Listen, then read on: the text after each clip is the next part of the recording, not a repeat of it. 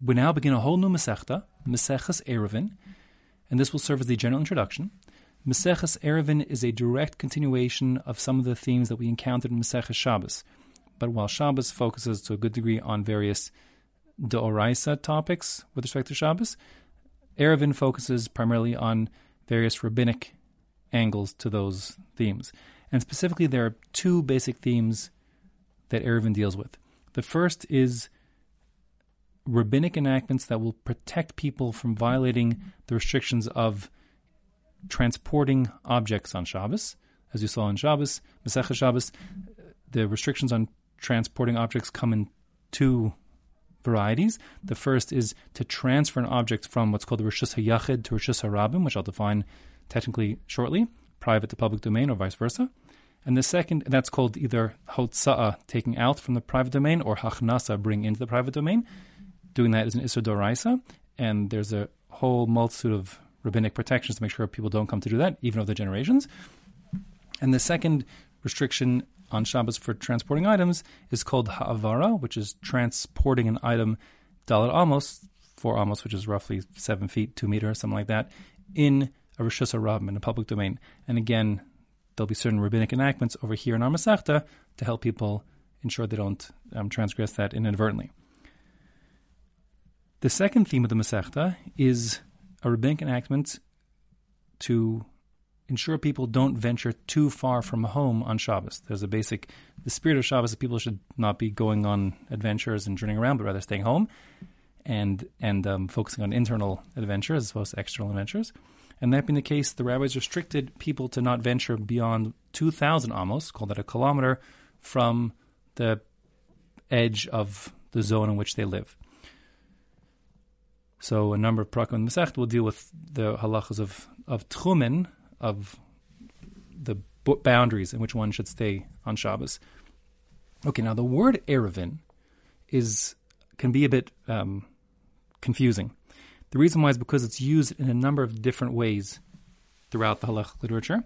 The word Eruv means Ein Reish Beis La'arev is to combine, to combine. So you could have a mixture of different foods. It's called a ta'aruvos. That's a mixture. You could have a mixed multitude of people joining the Jews leaving Egypt, called the Eruv Rav. You could have, when night falls in the evening, it's called Erev, because it's hard to see things and they merge together in terms of how they appear. So an Eruv is a way to combine things. Now, what's pretty confusing is that the word Eruv can apply to 3 different halachic mechanisms, and they have essentially no relation one to the other. Okay, so one is called the Eruv Chatzeros. It'll be a major topic of the Masechta, and it's the mechanism by which one combines different Rishuyos HaYachid, different private domains, to be considered a single combined Rishus HaYachid, the private domain. That's the Eruv Chatzeros. Then you have, totally unrelated, the Eruv Tchumen, which is the mechanism by which one can reorient his Tchum, the zone in which he has to stay on Shabbos. Since we're saying you have to stay within 2,000 amos, let's call that radius, loosely speaking, of home, your zone that your home is on Shabbos. So there's a mechanism called the Eruv Tchumen, which can redefine where the locus, the center of your zone, your Tchum is, your Makom Shvis, your home base is for Shabbos. So that is the Eruv Tchumen, also a topic of 3 prakim in our Masechta. There's another kind of Eruv, which has no relationship whatsoever to our Masechta. It has no business here, and we're not going to talk about it any further. And that is called the Eruv Tavshilin. I'm not even going to define what those words mean. They have nothing to do with Maseches Eruvin whatsoever. Eruv Tavshilin has no business in our Masechta whatsoever. That's a topic we'll discuss elsewhere in Beitza and so on. Okay, so the first theme and the major theme for most of the Masechta is the rabbinic enactments that to protect people from inadvertently violating the restrictions on transferring. So really, we're talking about transferring from one domain to another domain, and therefore we need to define our terms, what we mean by transfer and what we mean by domain. So both these were covered in Shabbos, but I need to cover them again here. The first is to transfer something in Shabbos. Midoraisa, on a Torah level, requires that one does an akira. He sets the object into motion, and a hanacha, he placed it down, that it stops moving, at least momentarily, and that if you're talking about going from one domain to a different domain, meaning the hotzah or hachnasa, you're talking about doing an akira in one of the two and a hanacha in the other variety of domain. So if you're doing the akira in the Rishus HaYachid, the private domain, and the hanacha in the Rishus HaRabim, that's called hotzah, taking out. If you do the akira in the Rishus HaRabim and the hanacha in the Rishus HaYachid, that's called hachnasa, bringing in. Both those would be an Isser D'Oraisa on Shabbos. In terms of ma'avir, ha'avara, transferring Daled Amos in the Rishus HaRabim, again, you need to have an akira in one place and a hanacha at least 4 amos elsewhere to be liable midoraisa. As far as domains go, in the Torah's conception of the Isser of Hotzah, of transferring objects, I'll refer to it as Hotzah from now on, not both Hotzah and Hachnasa, which are really two sides of the same coin. There are 2 domains, and only 2. There's the Rishus HaYachid, the private domain, and the Rishus HaRabim, the public domain. And before I say anything more, this is a little confusing in as much as in English, private and public really refer to kind of ownership. And that is not what we mean by private and public. We'll define exactly what we do mean, but who owns these domains is not especially relevant to the categorization of whether they're private or public. Rishus HaYachid, Rishus HaRabim. The private domain, Rishus HaYachid, really has 2 criteria it has to meet. The first is it has to be sufficiently large, and for that, simply it has to be just 4 tfachim by 4 tfachim. A tefach is a handbreadth. We can call that 10 centimeters, to be simple, 4 inches, to be simple. So if you're talking about 4 by 4, you're talking about something like 16 centimeters on a side, 16 inches on a side, or 40 centimeters on a side, something like that. That's one criterion. And the second criterion is that it has to be offset by the public domain by partitions, by mechitzos partitions. And if you have an area that's at least 4 by 4 tvachim that's offset by partitions, then you have a Rishus HaYachid. Now we'll have to define at greater length what constitutes an effective partition, legal partition. But in super brief here, so you get the picture, the partition, the mechitza, can really take one of 3 basic guises. You could have walls, like a house has walls. Those walls obviously offset the home, which is the Rishus HaYachid, from the outdoors, which might be the Rishus HaRabim. But it doesn't need to be walls per se. It could be if the Rishus HaYachid, that 4 by 4 tefach area, is offset from the Rishus HaRabim simply because it's elevated off the ground by 10 tefachim. I said that badly. I'm sorry. The one requirement across the board for a mechitza, for a partition, is that it at least offsets the Rishus HaYachid from the Rishus HaRabim with a 10 tefach, 10 handbreadth partition. Now, let's call that again something like 40 inches, so like a meter basically, or a yard or so. So again, it can either be walls, like I said. So the walls are just 3 foot high, 4 foot high walls would be sufficient. Or you could just have an elevated, something like a platform. If a platform is put down in the public domain, the platform is 10 tefachim high. Since it's offset from the Rishus HaRabim, it's a Rishus HaYachid to itself. That could be just a platform, even like just a natural mound or something. And similarly, a hole in the ground, like a ditch or a well, assuming that it's 10 tefachim deep and 4 tefachim wide, it's also Rishus HaYachid.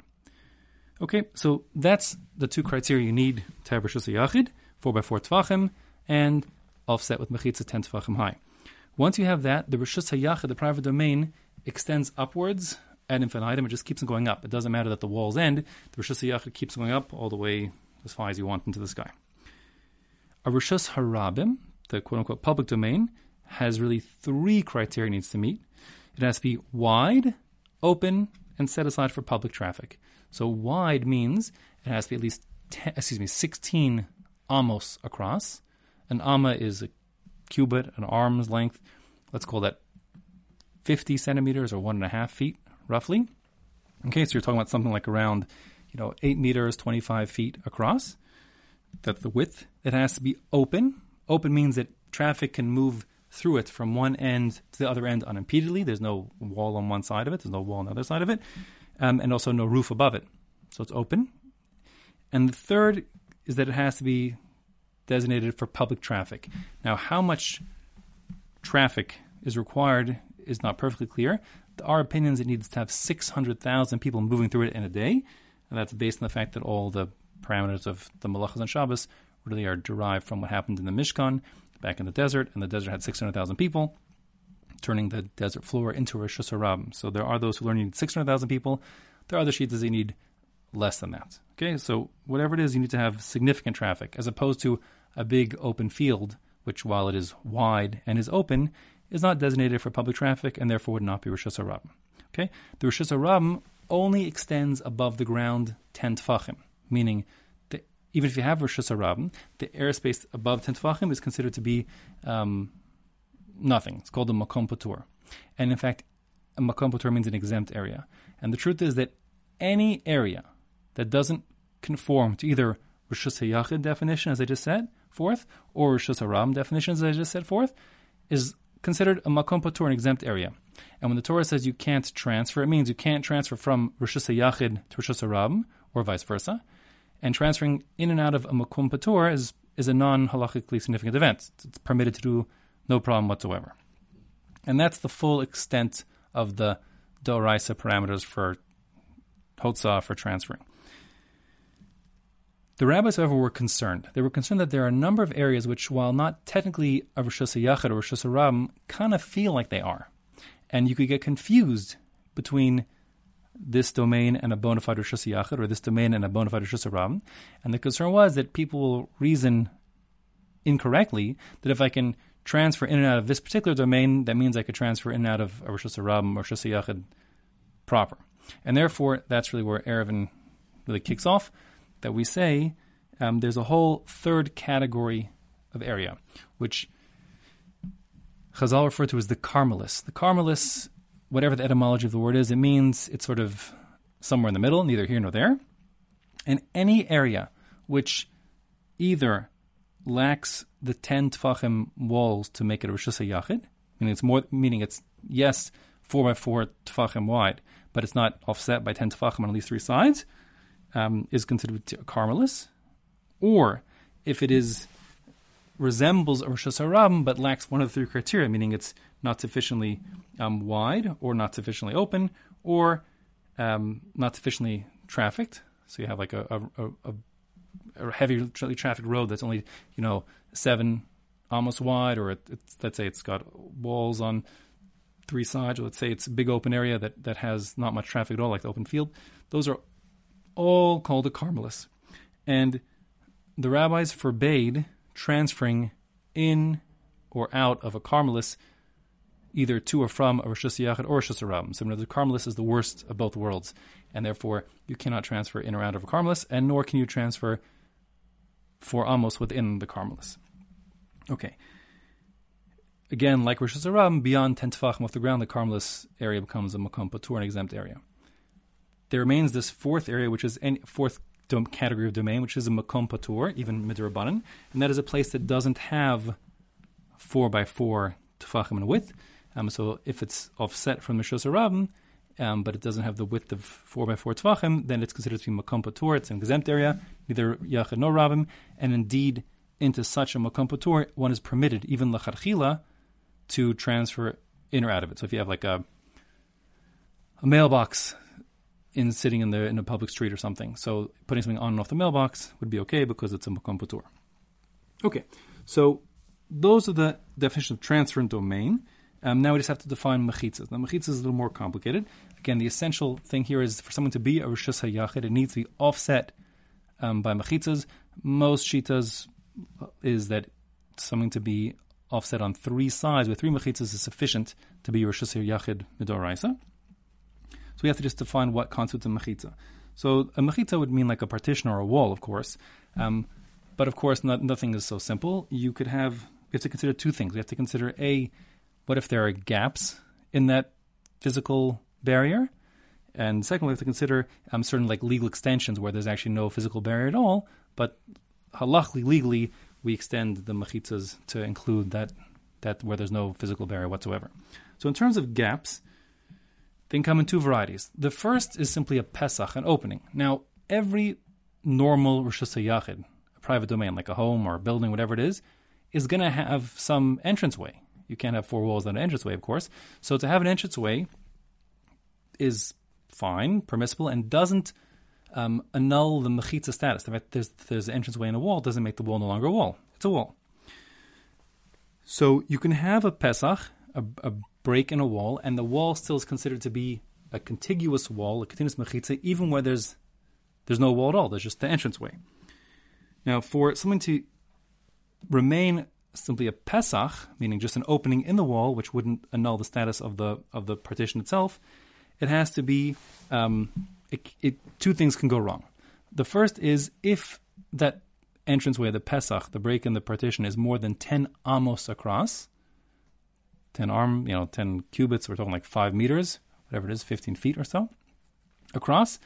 So then it's considered too big. People don't normally have entrances to their house that are 10 amos across, and therefore that would annul the status of this wall as being a legal partition.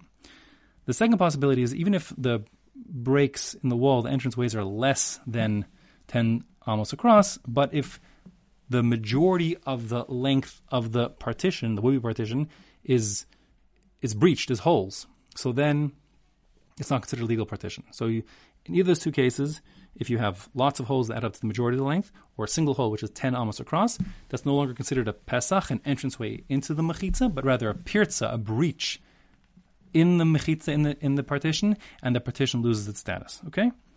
So, therefore, but a smaller opening is fine. Now, in a moment, we'll talk about how you can combine, how you can repair or fix that Pesach situation if it's too much or too big.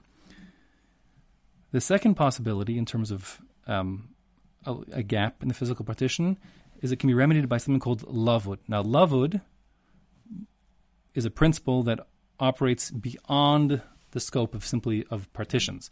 It's a general principle that applies throughout Kol Torah Kula, that if you have two things and they're within, meaning less than 3 tefachim apart, call that like 11 inches, something like that, if they're within 11 inches of each other, they're considered to be already, like the distance between those two things is considered to be negligible. And in the case of partitions, as long as you have, let's say, wires or poles, and those wires or poles are each one within 3 tefachim of the next, they're considered to be like contiguous and solid. You've probably seen this when people have these simple kind of rudimentary sukkahs on Sukkot. They'll basically have like kind of bands that go around, like belts that go around, even though there's space between them, that does indeed justify and constitute a mechitza partition, which would set it off. So if you have, let's say, you just set up your shop outside, you stick a bunch of poles in the ground, and mark off an area, call that your home, your Shus Yachid, as long as the poles are each like dowel in the ground within 3 tefachim of the next, they're considered to be like a single contiguous partition, and that's fine. Similarly, if you have not verticals but horizontal poles, like the belts that go around in the sukkah, again, as long as those belts each is within 3 tefachim of the next, they're considered to be contiguous. Even though you have majority airspace flowing through, it doesn't matter. We use lavud to connect one pole or one belt to the next, and it's a totally bona fide, legitimate mechitza, which will be able to create the Rishus Yachid. So those are breaches in the wall, or holes or gaps in the wall. Now, beyond that, there are separate legal mechanisms which can extend mechitzas. And even when you have no physical barrier, we say legally the barrier is there as well. And there are actually 3 of these.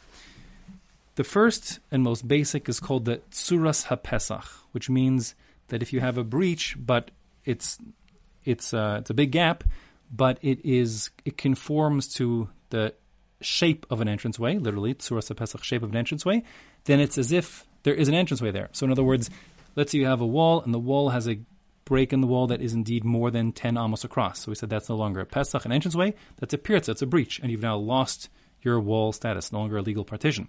But if you set up framing that breach in the wall with a tsuras ha-pesach, with something that is structured like an entranceway, so then we look at it as the mechitza being contiguous in there entirely. What constitutes a tsuras ha-pesach, the shape of an entranceway? You need to have 2 posts on either side, and at top of the post you need to have a lintel, a bar, a beam across it. So as long as you have the two posts, in Hebrew those are called mezuzos, and you have the beam across it, the korah, the cross beam, so then that constitutes a legal partition, and it's as if the wall is there. So that means, in theory, you could kind of set up four of these in a square, where essentially you have nothing pretty much but posts, and just like four cross beams connecting them on top. And if you're open, you're open to the wild, etc., that would be considered a total legal Rishus Yachid, because each of the four sides are legally a partition, as a Tzuras HaPesach. And indeed, as a matter of practice, Jewish communities throughout the world that have what are so-called, quote-unquote, Eruvin, that allow people to carry in the streets, they are relying heavily on the Tzuras HaPesach phenomenon. For example, what they typically often do is they have telephone poles, and each telephone pole acts as the mezuzah, the posts, and then they have the wire going across the top of the poles. That's the crossbeam, the korah, which then makes for a series of legal partitions, so that you can have a huge open expanse area with telephone poles and a wire, and that's considered to be a legal mechitza, a partition. That's the Tzuras HaPesach. You also can have a principle called gud. Now, gud means to pull or to extend, like the word agadata, referring to the non-halachic parts of the Gemara, like pull at your heart. They pull you. They reach out to you. So that's good, etc. So good extension means that you can, if you have an existing partition, it can be extended further. And there's two varieties of this. There's good asik, extending the partition upwards, and good achis, extending the partition downwards. As far as good asik goes, extending it upwards, once you have a legal partition on the ground, a mechitza, so then we say it just keeps on going up. So that's fine. So sometimes you'll have in your sukkah, you'll have a wall down below, then a lot of open air, and then the schach above goes directly above where the wall down below is, and we say it's as if the wall extends all the way up to the schach directly, and it's not considered, it's called dofen akum, it's not considered a bent wall, it's straight up. Okay, so it's good asik, extending the existing partition upwards, and that can go on as far as you want. Once you have a mechitza, it just keeps going up as far as you need. The second way you can extend partition, even though there's nothing physically there, the good achis is to extend it downwards. The good achis says that if you have an existing partition, like say above, let's say suspended over the ground, so you can extend it down to the ground, and that's considered a legal partition as well. However, when it comes to good achis, extending downwards, there's another caveat, and that is it has to be that small animals like little baby goats can't find their way into your Rishus Yachid. So in a normal circumstance, that's never going to work, right? Because if you have, let's say, you have four walls dangling over the ground, suspended over the ground by a crane, and then they're off the ground, whatever it is, 2 feet off the ground. So then good achis can't work because animals can walk right in. There's nothing there, so let's not kid ourselves. But let's say, for example, it was suspended over water. So since there's no water, of course, the small animals won't be considered to go through the water. That would be effective for good achis, and we don't consider fish to be significant in breaching walls. Not relevant. Okay, so that's the good. And finally, you have what's called pi tikra yored v'sosam, which means the edge of the roof goes down and seals off. That is to say, if you have a roofed area, so where the edge of the roof is directly beneath it, even if there's nothing there at all, we kind of legally extend the edge of the roof downwards. Kind of like good achis, except good achis is you're taking an existing partition and moving it further down. Here we're saying there's no partition at all, there's just an edge of a roofed area, so everything beneath that roof directly down is considered to be within the partition. So again, we have 3 legal mechanisms why you can say there's a legal partition, even though there's no physical barrier whatsoever. They are Tzuras HaPesach, having the structure of an entranceway, 2 posts and a crossbeam. You have good, extending an existing partition, either asik up or achiz down. And 3, pitikr yor v'sosem, the edge of the roof, everything beneath the edge of the roof is considered to be within the partition, like the edge of the roof comes down as if it is a partition all to itself. Okay? So those are all essential for defining where your Rishus HaYachid is. Now, in terms of Rishus HaYachid, so that means a private area, and we're sort of defining it architecturally, but the truth is that even if something is architecturally and legally a Rishus HaYachid, it may not psychologically feel like a Rishus HaYachid. It might not feel like a private domain because it's a private but shared living space. So something like the lobby of your apartment building sure feels a lot more public than your private apartment. Or if you have, let's say, in a hotel, you have like the pool area. So although it might be all walled in and private, but still it's part of the condo or the hotel, whatever it is, still it's private compared to other people, but there are lots of people in the hotel or the condo, whatever it is, who make use of that area, and therefore it feels kind of public. It's a shared space. So the rabbis were concerned that such a shared living space kind of feels like a public domain. And people might think, if I can carry from my private apartment into the hallways of the shared hallways, the shared living spaces, the lobby, the pool in the back, and so on, so then people will come to carry from their private homes into the Rishus HaRabim proper. And therefore, even though you have walls around and you have all the mechitzas in the world, let's say in the lobby of the hotel or lobby of the apartment building, you still need to make sure that it's psychologically somehow the areas are merged. So in the time of Chazal, the way that their urban planning was, people had private homes which they shared a common chatzer, like I'll call that a front yard, if you will, a yard. And that means you'd have, let's say, it could be 5 residents, for argument's sake, kind of living like in a cul-de-sac, and then it's gated in the front, like a gated community, if you will. But the shared living space is where they did most of their stuff. Their homes were very small, and they actually did their cooking and their manufacturing and their repairing of whatever they're doing, all was done in this shared chatzer in the yard in front.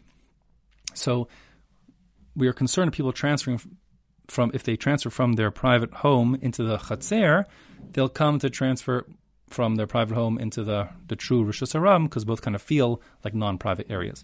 And therefore, the Chazal set up that if you're going to be in a chatzer, even though it legally is a Rishus HaYachid, because there's walls all the way around, because it doesn't feel like a private space, you'll need to merge all the shared living space into a single consortium with all the residents, like it's one big happy family, all living together like one big private area. And how you'll do that merging is with a mechanism called the Eruv Chatzeros, the merging of the different private yards. So what that will mean is everyone who has access and rights to do their thing and transport through and carry and work in the shared living space has to they all need to have some food that combines them. And so you'll say, for example, have a box of matzah, and the box of matzah will be put in someone's house, one of the 5 residents' house, and the box will belong to all 5 of the people, and they'll essentially it's just a legal-ism, but it's as if all 5 of these people belong to this matzah, and the matzah unites them, and everyone can access the matzah where it's being stored, and it's as if they all live in the home where the matzah is being kept. And since everyone now is like one big happy family, one consortium, and that means the only people who have access to the shared living space, the lobby in the hotel, the chatzer outside, etc., is the consortium. So it feels not like a private domain. It's no difference between who has access to your private home and who has access to your, which is shared in that with the matzah box area, and the shared living space like the chatzer, the yard in front. So everyone's united. Kind of the same way, you have your private bedroom in your home, and you have your 9 other siblings that all live together. So there are 10 people with 10 different private bedrooms, but of course the living room of the home still feels like a private because we're part of one big family, all 10 of us. So the same too, the 5 residents of the chatzer, they all are united by their box of matzah, and they are of chatzeros, and in so doing, they're one big family who might have private rooms, like their private homes, but the common living spaces, like the living room or the chatzer outside, belongs to a single consortium, a single entity, and therefore it's very different psychologically than anywhere else, the Rishus HaRabim, and people won't come to carry from Yachid to Rabim. So that is the Eruv Chatzeros. Now, the Chatzeros, back to urban planning, the Chatzeros in which they lived were then connected to like larger neighborhoods each one called a mavui. Mavui means an alleyway. So the different chatzeros would be kind of these small, like kind of cul-de-sacs, which would then connect to an alleyway, the mavui, and the alleyway would give them access to the Rishus HaRabim, the main boulevard, the main area. So again, you'd have multiple chatzeros combined to be residents of a single mavui, like a neighborhood. And these are a little different because you don't even necessarily know your other mavui residents. And more importantly, it abuts onto the Rosh Hashanah proper. So although the Mavui would have, let's say, 3 walls, let's say it's a blind alley, so it's closed on 3 sides, and then into those 3 sides are where the entrances to the various Chatzeros, and the 4th side is open to the Rosh Hashanah. The concern is that in addition to the same problem you have of like sort of, it may be legally Rosh Hashanah and legally a private domain, but it feels like a shared and quasi-public domain, which exists in the Mavui as well. You have the additional problem of there is a point which, if you go beyond it at the edge of the Mavui, you'll be in the Rosh Hashanah proper. So for such a scenario, you don't just need the residential considerations, the Eruv considerations of the combining the food. You also need to have some sort of architectural considerations. You need to make sure that it's clear to everyone where Rosh Hashanah ends and where Rosh Hashanah begins. So in a Mavui, again, that's a shared living space, if you will, that has access to Rosh Hashanah. So in addition to setting up this food Eruv mechanism, which actually in a Mavui is technically called a shituf, shitufi muvaos and Eruvi chatzeros are essentially the exact same thing. The Eruv chatzeros just combines the residents of the chatzer. Shitufi muvaos combines all the chatzeros residents into a single Mavui of residency. The only real difference is that the Eruv chatzeros must be done with bread, like matzah, whereas the shituf for the Mavui can be done with any food. As long as you have enough food for 2 meals for one person, that's sufficient. Okay, but in addition to the residential considerations of the Eruv or the shituf, when it comes to Mavui, you also need to have architectural considerations. And that means that at the edge of the Mavui, where it meets Rosh Hashanah, you have to have some clear heker, some clear, noticeable, discernible reminder that this is the edge of the Rosh Hashanah, where we have 3 walls surrounding us, and beyond this is Rosh Hashanah. And if you walk beyond this, that's would be an Isser D'Oraisa of transporting from the Yachid to the Rab. So the heker could take 2 basic guises. The first is a lechi. There'll be a post at the edge of the Mavui where it meets the Rosh Hashanah on the ground. Or it could be a korah. A korah is a crossbeam above. So this is not a Tzuras HaPesach. This means you basically have 2 buildings, and at the edge of the 2 buildings you just lie a beam across. But there's no posts on which that korah is sitting. So either of those 2 things, the lechi or the korah, we'll see different shitas in the Tanaim, exactly if you need 1 or 2, and so on and so forth. But once you, la'alacha, the lechi or the korah will function as an effective heker, a reminder that this is the end of the Rosh Hashanah beyond the Rosh Hashanah, and now will be the sufficient architectural adjustment. There's a third possibility, which is you could set up a bona fide Tzuras HaPesach, and that's what typically is done nowadays. You actually put 2 posts and a pole across it at the edge of the Mavui, so it's clear that adds as a 4th mechitza, and then you've got a walled-in area. Also, that could be done if you have a Mavui that's open on 2 sides. In that case, you need to have the Lech and Korah only makes the heker. It's only like a reminder, but you can't use a reminder if you have only 2 walls. So that means the 4th side has to be set off not with a korah or lechi, which is just a visual aid, if you will, a heker reminder. Actually set off with a proper mechitza, legal mechitza, and since you have traffic running through, the only real way to be able to do it is with a Tzuras HaPesach. Tzuras HaPesach, the 2 poles and the crossbeam, allow traffic to go through, but functions as a legal partition, so that would be a 3rd partition, and then your 4th partition can simply be not a partition at all, but just a heker, the lechi or the korah. Okay, so throughout the Masechta, you have to be mindful of whether you need to have just the residential considerations of the Eruv or Shituf to combine everybody into a single consortium, or if you also need to have architectural adjustments, the Lechi or Korah or Tzuras HaPesach. Very confusingly, nowadays, in the year 2020 right now, you refer to the Eruv, when people talk about the Eruv, they usually are referring to the poles and the cross beams, which are the architectural adjustments. But the truth is, in Mishnah talk, that's not the Eruv. The Eruv is the Eruv Chatzeros or Shitu Muvos. That's really the architectural considerations. Okay, that's a little confusing. The Eruv remains the box of matzah, halachically speaking. Okay, fine. So that is going to be the full background here for most of the Masechta.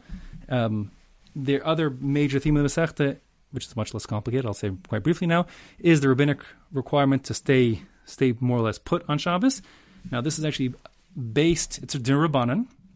According to Rambam, there is some D'Oraisa requirements when you get much bigger out, at 12 mil, which is like 24,000 almost. That's a D'Oraisa according to him.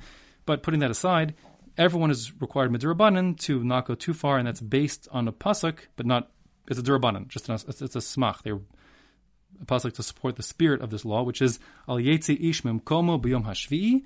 The Torah says people shouldn't go out from their place on the seventh day in Shabbos, and therefore the rabbis said, listen, like I said before, it's not a day for going on adventures and journeying far afield. It's time for staying home and around the home, and therefore they said you have to stay within 2,000 amos, which is about 1 kilometer, maybe as long as close to a mile, of the zone of your home.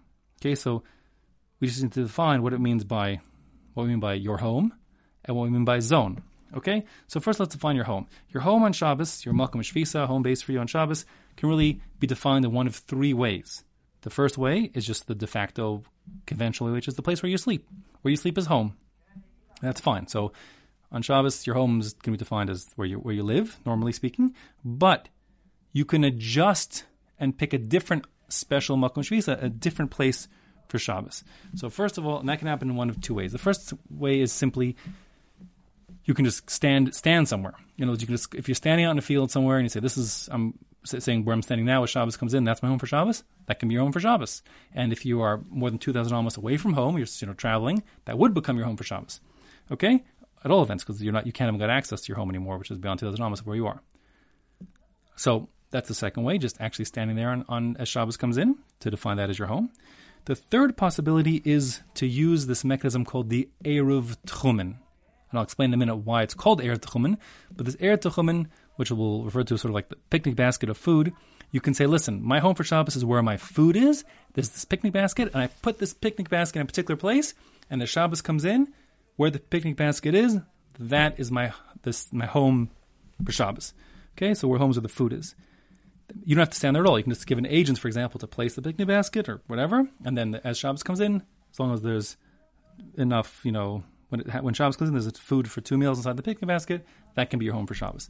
Now, the reason why you'd want to do such a thing, and why it's called Eruv Tchumen is, let's say, for example, you have friends in the next town over, and the next town over is, let's say, 3,000 amos away. Okay, so you wouldn't be able to walk to the next town on Shabbos because it's more than 2,000 amos from your home. But if you put a picnic basket halfway between the two, your home and your town and your friend's town, so then you'd be able to walk 2,000 amos in each direction from the picnic basket, which would include your home and his home. So you've merged those two zones together so you can traverse them on Shabbos. Hence, it's called the Eruv Tchumen, the mixing of the two zones, because it allows you and your friend's house to be now in the same zone by using this legal mechanism of the picnic basket to establish a makom shvisa, a home based on Shabbos, other than where you're standing or where your home, where you sleep, is. Okay, so that's what defines home. As far as the zone, as far as saying you can't leave the zone in which your home is, so basically there could be three possibilities of how to define the zone. And then you have 2,000 amos beyond the zone. The first is, if you're out in the open somewhere and you're standing there and that's where your makom shvisa is for Shabbos, so then you simply have where you're standing plus 2,000 amos in all directions. Very technically speaking, where you're standing is legally is dalet amos, is 4 amos, so you actually have 4 amos plus 2,000 amos in every direction, okay? If you're, in contrast, if you're standing in a Rishus HaYachid as Shabbos comes in, or your home, let's say you just live in a log cabin in the middle of a forest. So your log cabin is your home, and that's your makom shvisa. So then that's home base for you. You'll have 2,000 amos in all directions from the log cabin. And if the log cabin hypothetically is a Beverly Hills log cabin, and you're going glamping, and it's actually 1,000 amos on the side with a 100-bedroom log cabin, so then you'd have the whole log cabin from end to end, and then you can go 2,000 amos from the edge of the east wing further east, and 2,000 amos from the edge of the west wing further west. So you have the whole Rishus HaYachid plus 2,000 amos in all directions, which could be much more. The third possibility is if you're not out in the wild, but you're in a settlement. If you're in a settlement, the entire settlement is considered to be the zone in which you live. And the 2,000 amos are counted from the edge of the settlement. So that could be, for argument's sake, if you live in a settlement named New York City, so you had a long way to go where you're still in the zone before you have 2,000 amos beyond that, okay? So fine. So that's what defines the zone. Now, in terms of the structure of the Masechta, as we wrap things up here, there's 10 prakim. The first 2 prakim consider the architectural considerations you need to adjust your Rishus HaYachid, like in the alleyway, the mavui, so you can carry there. So we're going to talk about the lechi, the korah, the tzuras Pesach in the first chapter, and in the second chapter, we're going to have architectural considerations for kind of like more unusual, like outdoor areas. So, for example, around a well, certain considerations for the people who are pilgrims coming to Yerushalayim during the Regalim, and also in a place called a karpef. A karpef is a large area which technically has like walls around it, but it's just enormous. We'll define this, but the point is it doesn't feel anymore like a private domain because it's just this massive ranch and so on. So, okay, we'll discuss more about that in its time. Those are the first two chapters.